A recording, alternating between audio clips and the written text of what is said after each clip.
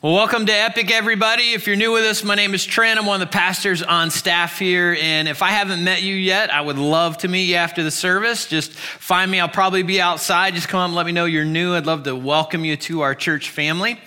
And if you aren't new with us, today, as Monique said, we're continuing on with our series called Belong. So we're in part 2 of this series. And what we're doing in this series is we're learning what it means to belong inside God's family. What it means for us to live in that relationship with other people and our relationship with God and the responsibilities that we have to each other, the responsibilities we have actually in our relationship with God as well. And if you were with us last week, some of the stuff that we learned about this is that we have all been created with this longing for belonging. That God has put inside of all of us this deep desire to be connected with other people, to be connected in a family, to be connected with a group, to be connected with a team, some network, some other group of people. We want to be connected because we want to be known, we want to be loved, we want to be cared for. And we found out last week that actually we were created by God that way because God exists that way. Christianity is the only faith system that teaches God has always existed in a loving relationship between Father, Son, and Holy Spirit, what Christianity calls the Trinity. Now, I want us to think this morning for a moment about the Trinity relationship. And something else that we learned last week about that relationship was when we put our faith and trust in Jesus as our Lord and Savior, we are adopted into that perfect relationship. And if that doesn't blow your mind, I'm not sure what will. Like, why would God, a perfect God, want an imperfect me inside of his perfect relationship? And yet he does. And so he invites us, and Jesus says, as we become Christ followers, we can come to God and call him Abba, which means Father. So I want to start this morning by thinking about the Trinity relationship. So what do you think is going on in that relationship? How do you think God the Father, God the Son, and God the Holy Spirit are getting along? So let's think out loud together about that. How are they getting along right now? Perfectly. What was that? Perfectly, yeah. What else? Lovingly. Caring, accepting. What was that? Simultaneously. So like there's this perfect unity and harmony in that relationship. Is there any trash talk going on? No? Is there any power struggles? Any jealousy? So we will never hear the Holy Spirit say, why is everybody in love with Jesus? Like, I do stuff too.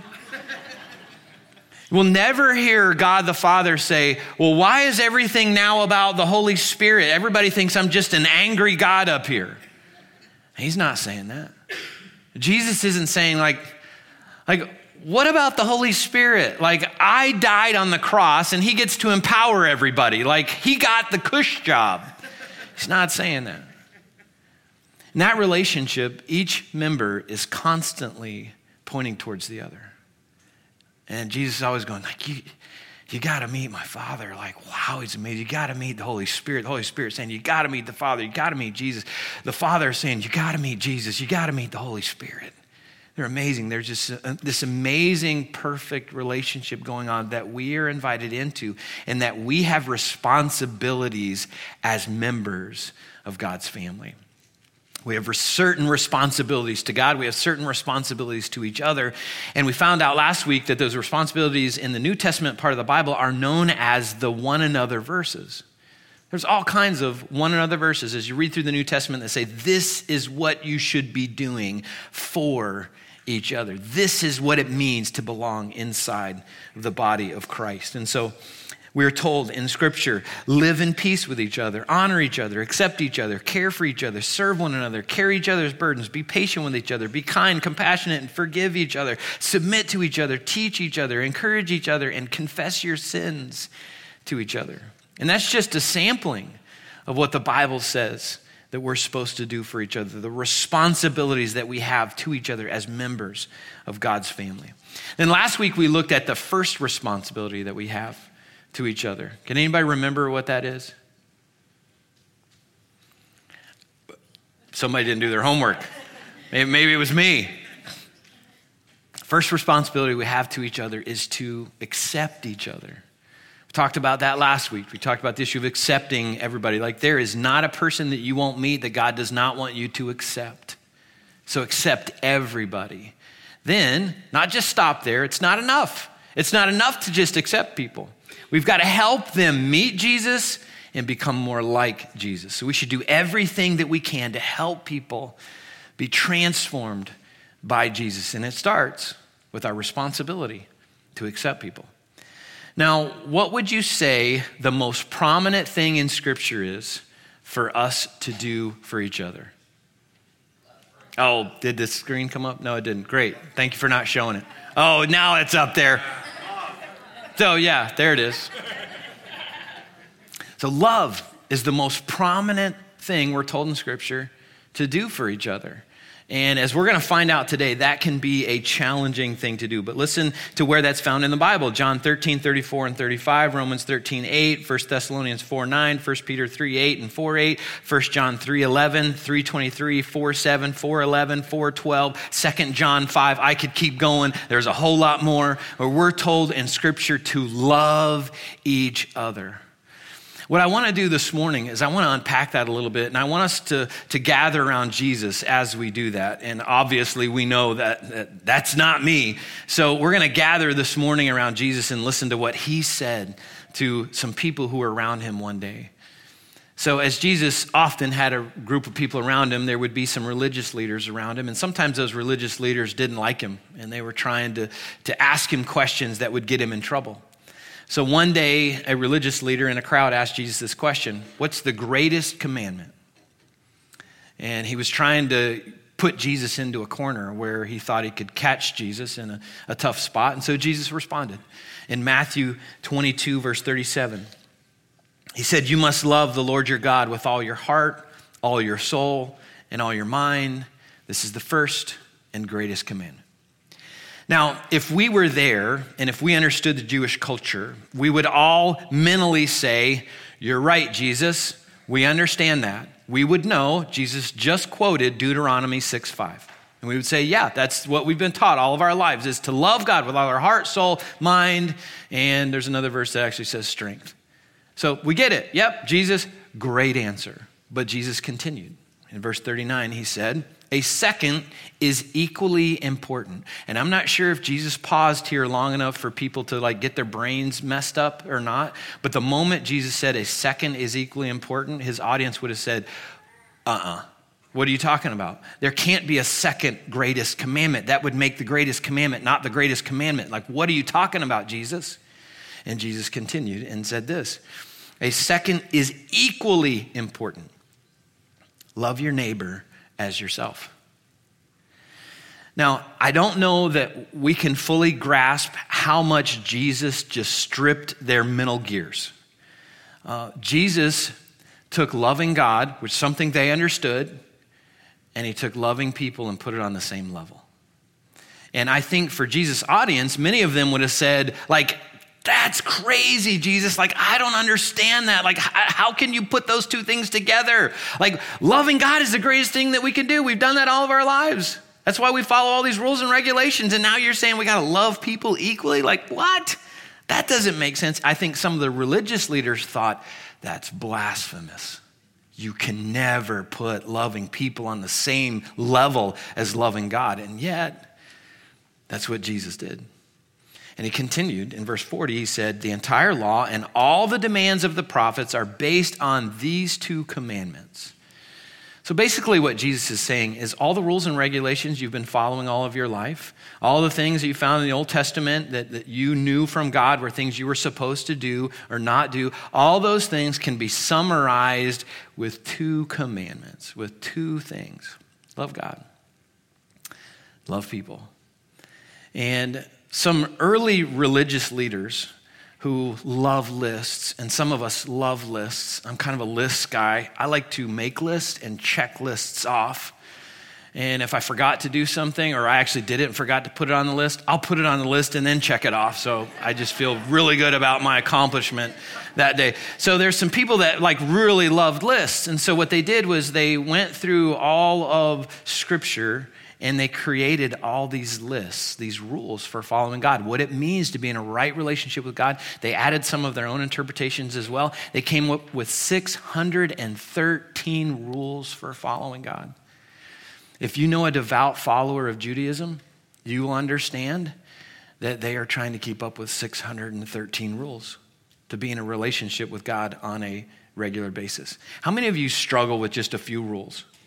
Like I do. Adam and Eve couldn't do one rule. Like I feel like that's me sometimes. Don't walk on the grass. And like, I want to walk on the grass. Don't sit on the bench. I want to sit on the bench. Sometimes we struggle with rules. And so Jesus, again, took all of the rules and regulations that people had made a list out of. He said, there's only two that really matter. Love God and love people. Actually, if you do these two, you're fulfilling everything in the law. Everything. If you're not doing these two things, you're not fulfilling any of it. So I will be honest with you this morning. Not that I'm never not honest, but just, being real with you this morning about me. There are many moments that I struggle to really love God and to really love people. And I've shared this example before. I'm going to share it again today because I feel like it's very applicable to what we're talking about. But it was 10 years ago or more, I was having a really bad day.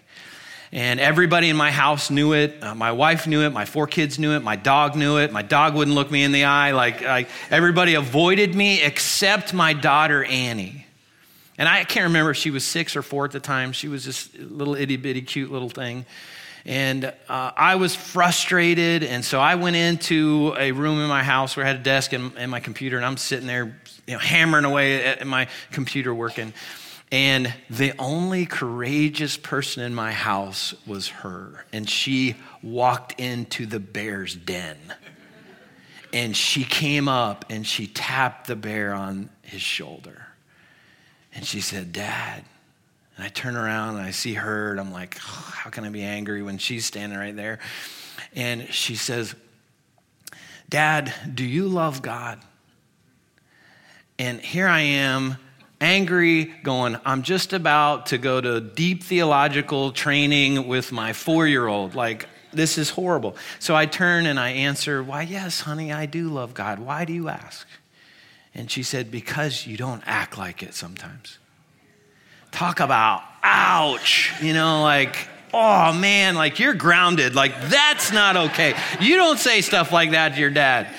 Didn't say that. It was just a painful moment for me. And the reality is there are too many times where I don't act like I love God, where I don't act like I love people.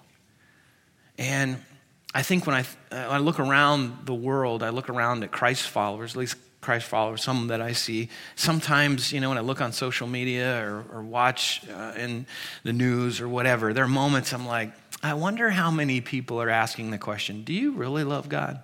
Because sometimes you don't act like it. Sometimes we really struggle with what it means to love God. So help me answer this question. How can we love God? Feel free to answer out loud. How can we demonstrate love for God? Or how do you demonstrate love for God? Talk to Him. Pray. Love others. Yep. Serve. Be in the Word, reading the Scripture. Worship. Be kind. Loving people. The great answers. Forgive people. Big one. Obeying. Ooh, you read my notes. So listen to how Jesus answered that question in John 14. In verse 15, Jesus said, "If you love me," what's that next word? Obey. Obey my commandments. Verse 21, he said, "Those who accept my commandments and obey them are the ones who love me." Now, for me, many years of my life, I accepted God's commandments. And my parents had me in church when I was young. I'd grown up around church most of my life and knew a lot of Bible knowledge.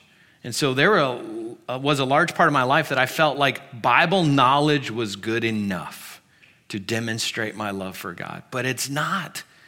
Knowledge that doesn't transform how we live is useless. It's got to transform how we live. So in your life, are you obeying the truth that you know? And maybe you'd say, I don't know a lot of truth of Scripture. That's okay. Are you obeying the truth that you do know? If you are, you're demonstrating love for God. If you aren't demonstrating love for God in those moments. And when I'm not obeying God, I'm not demonstrating love for God either in those moments. Let's go back into what Jesus said in Matthew 22. So he said, you must love the Lord your God with all your heart, all your soul, and all your mind. This is the first and greatest commandment. A second is equally important. Love your neighbor as yourself. So the reality is our love for people reveals our love for God. So let's slow down for just a minute, because sometimes it's so easy to get the vertical thing going on with our love for God. And God goes, if you're not demonstrating that horizontally with other people, this vertical thing is broken. We can't say, hey, I love God and hate people. We can't say that. We'll find that out in just a minute from the Apostle John. So the Apostle John says in 1 John 4:20, he says, if someone says, I love God, but hates a Christian brother or sister, that person is a liar. And in that moment, I'm like, John, get your bony finger out of my chest. Like, ouch. Like, that hurts. It's challenging. It says, if someone says, I love God, but hates a Christian brother or sister, that person is a liar. For if we don't love people we can see, how can we love God whom we cannot see? And he's given us this command. Those who love God must also love their Christian brothers and sisters. Now, that does not mean we can love everybody who's inside of God's family and hate everybody who's outside of God's family. Jesus' commandment was simple. Love God and love people. That means everybody. Everybody inside and everybody outside of God's family. But here's where applying God's command of loving God and loving people gets complicated. We struggle with our definition of love. You know, we say, these things, be kind to somebody, be patient with somebody, whatever. And we don't really know what that looks like in our lives and what God expects out of us when it comes to that. So to give us clarity on that, God has given us a whole chapter in the Bible that defines love. Does anybody know what that chapter is? 1 Corinthians, what is it? 13. You've been to a wedding before. You've probably heard this passage read at a wedding before, even though it wasn't intended for marital love. It was intended for love for all people at all times. So let me give you a little context of this chapter that we're going to read, at least a portion of this chapter. It was written by the Apostle Paul to a group of Christ followers who lived in the ancient city of Corinth. And these early Christ followers were having some disagreements with each other. They were arguing over spiritual gifts. Imagine Christ followers getting into fights over silly things like that. Like, yeah, it happens. And so Paul writes them a letter. And in chapter 12, he talks about this issue of spiritual gifts. In chapter 14, he talks about the issue of spiritual gifts. And then in chapter 13, he goes, now let me time out and show you the greatest way to interact with each other. This is the greatest thing to do. And in verse 1, he says, if I could speak all the languages of earth and of angels, but didn't love others, I would only be a noisy gong or a clanging cymbal. If I had the gift of prophecy, and if I understood all of God's secret plans and possessed all knowledge, and if I had such faith that I could move mountains, but didn't love others, I would be nothing. If I gave everything I have to the poor and even sacrificed my body, I could boast about it. But if I didn't love others, I would have gained nothing. So Paul's saying, listen, love is the most important thing for us to do. He's echoing what Jesus has said. Now, I think if Paul was here today with us, I think he would maybe rephrase some of his statements in the first 3 verses there for us. So here's what he might say to us today if he was writing this letter to us. I think he might say, if I won the lottery and gave all my earnings to a church that is in Flagler County looking to buy land and build a building, let's Let's just say it's called epic. If I did that, but I didn't love people, I would have done nothing.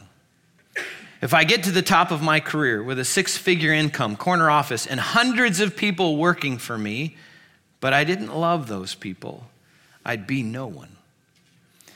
If I studied Bible prophecy so well that I knew exactly who was right and wrong in all of our political debates, and the exact date when Jesus was going to come back, but I didn't love people, I would be a nobody. The Apostle Paul messes with everything we think is important. We think pursuing power, pursuing position, pursuing prestige, we think that's important. And God comes along and says, the most important thing you can pursue in your life, the thing that you'll be measured by, is your love for God and your love for people. And then in verse 4, Paul gives us some clarity to what love looks like from God's perspective. Paul says, love is patient and kind. Love is not jealous or boastful or proud or rude. It does not demand its own way. It is not irritable, and it keeps no record of being wronged. It does not rejoice about injustice, but rejoices whenever the truth wins out. Love never gives up, never loses faith, is always hopeful, and endures through every circumstance. That's how God defines love. And again, just to be real with you, like I struggle with applying much of that. There are moments I'm jealous. There are moments I'm irritable. There are moments I'm not patient with others around me, and it's not good. And I've got to keep learning how to apply this. But how about you? How about you in your life? How are you doing at loving maybe that person that you work with? Maybe you got somebody new in your office recently, and you have told them 10 times how to run the website at your company, and they just can't figure it out. Are you patient with them? Like, are you really patient with them? How are you doing at loving that person in your world that keeps running to addiction instead of staying on the path that they know they need to be on? Like, are you empowering them? Are you enabling them to live that life? Like, how are you loving them in that moment? How are you loving somebody that maybe you're jealous of? Maybe there's somebody in your world that gets more recognition than you do. You do the same stuff that they do, if not more, and somehow they get the recognition all the time. Are you jealous of them? And then what's your jealousy causing you to do? Are you pulling away from them? Are you talking trash behind their back? Are you trying to make yourself look better and make them look worse? Like, what are you doing when you're dealing with somebody around you that you're jealous of? Jesus says, love them. And really loving people the way God desires can be a challenging thing. And as much as we hate rules, here's where we love rules. Because sometimes following rules is easier. Sometimes we make our list for what it means to love people, and we just check it off. And then we go, see, I did that check, instead of really learning how to love somebody. So like rule number 1 can be, if you're married, you should tell your spouse you love them. And you might say, I did that 25 years ago when we were married. Check, did it, we're good. We just learned, Paul said we need to be patient with people. And maybe some of us would say, check, like I waited a whole minute to tell my coworker that he was an idiot for what he did in that business meeting. Like usually I would wait 5 seconds, but I waited 60 seconds. Be patient. I got it going on. Like sometimes we just check off boxes instead of really learning what it means to love people. So here's a question I think we should all ask ourselves in every interaction that we have with somebody else when it comes to us trying to figure out how to love them. And it's this: what's the most loving thing that I can do in this moment for that person?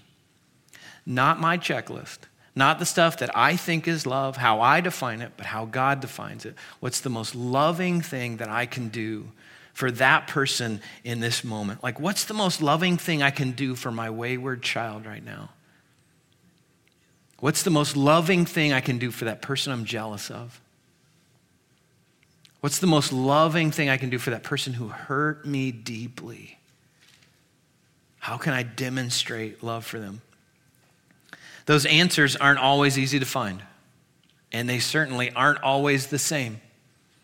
Sometimes we'll do one thing in one moment, and then sometimes in the next moment, God prompts us to do something different as we learn to love them. So it takes deep conversations with God and a deep determination to really learn, not how to check off boxes, we're good at that, but how to really learn to love God and love people. So sometimes the most loving thing that we can do is keep our mouth shut when all we want to do is tell somebody what we think about them. Other moments, the most loving thing we can do is open our mouth and speak the truth in love when all we want to do is keep our mouth shut. Sometimes the most loving thing we can do is pour out grace for somebody when they've messed up poorly. Sometimes God might prompt us to say, you know what, now it's time to hold them accountable. Sometimes the most loving thing we can do for somebody else is to hold them accountable in a moment where they know they're off track and they need somebody to come alongside them and love them back on track. So again, loving people may look different in different moments. And we've got 1 Corinthians 13, which gives us a great definition, a great framework to work with, but we've got to put that into action in each unique situation with each unique individual that God puts in front of us. My wife did this for me in a really big way recently. So just recently, I was having another bad day.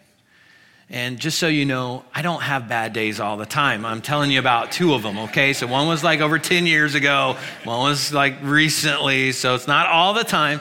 But recently I was having another bad day and just overwhelmed, stressed out. So many things piled on top of me. I just wasn't taking those things to God and dealing with them the way that I needed to. So I'm just feeling overwhelmed and irritated. A few minor things I was allowing to frustrate me. Anybody else make major things out of minor things? Like, okay, I do that.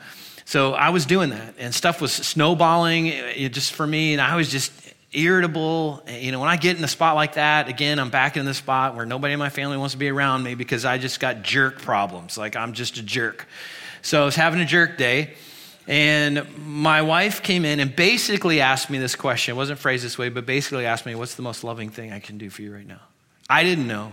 And so I just blurted out, listen to me. All I need you to do is listen. Don't respond. Don't give me your commentary on what I'm saying. Just listen. And she did. She sat down and she listened. And I just vomited all the stuff that I was overwhelmed by. In that conversation, there were two things I was frustrated with her about. And it came out. They were minor things, not major things. Things I should have just, overlooked. But in that moment, it came out. I had no filter. And my loving wife didn't get defensive. She didn't shut down. She didn't power up. She just listened. And it's just amazing. I'm watching her as I'm delivering this, like, I'm just like, blah, toxic. And I thought I would get a response out of her. I thought I would see a change in her eyes. I thought I would see a reflection in her body, but I didn't. She loved me by listening to me. We got to the end of the conversation. She kissed me goodbye. She needed to go do something. And I came home that night to an amazing meal. One of my favorite desserts was presented after dinner. And I'm going, I am such a loser. Like, I do not deserve this woman at all. Like, this is so bad. She's like rubbing it in. This is terrible. And of course, I had to go and apologize and say, I'm so sorry. I'm sorry. I was having a jerk moment. I'm sorry. I just vomited all that out on you. Like, it wasn't you. It was me. And my wife just loved me in that moment. So there are moments that loving people is hard. There are moments that loving people takes determination. It takes a thick skin. It takes deciding, I'm not going to take stuff personal. I want to really learn how to love this person in this moment. And going back to the question of what's the greatest thing I can do as I love this person right now. So as we close today, our worship team is going to guide us through a song about God's reckless love for us. And as you're listening to this song, you're going to hear that there's nothing that God won't do to demonstrate his love for you. Nothing. And I want us, as we're singing this, to kind of reflect on some relationships that we're in. Reflect on your relationship with God. Like, how are you doing? How are you doing in your relationship with him? Are you distant? Is there some things that maybe you are doing that you shouldn't be doing? Is there some stuff you should be doing you aren't doing? Like, how are you doing in that? How are you doing at demonstrating genuine love for him through obedience?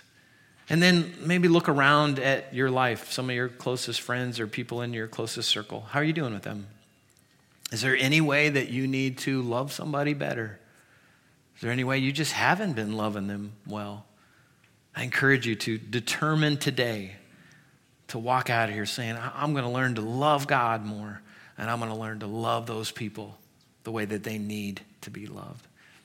That's what God asks of us as we belong in his family. Accept other people that we looked at last week, and then love God and love people. So if you would, stand with me. I'm going to pray and we're going to sing.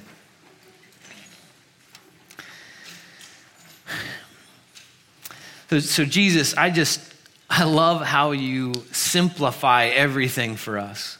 When we make things so complicated, we come up with all these rules of what it means to be in a right relationship with you.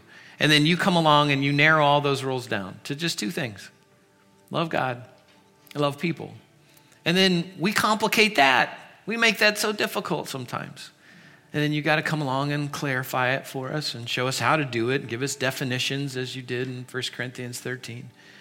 So Lord, this morning, there might be some of us, just if we're honest, not doing real well in our love for you. We're just not demonstrating that.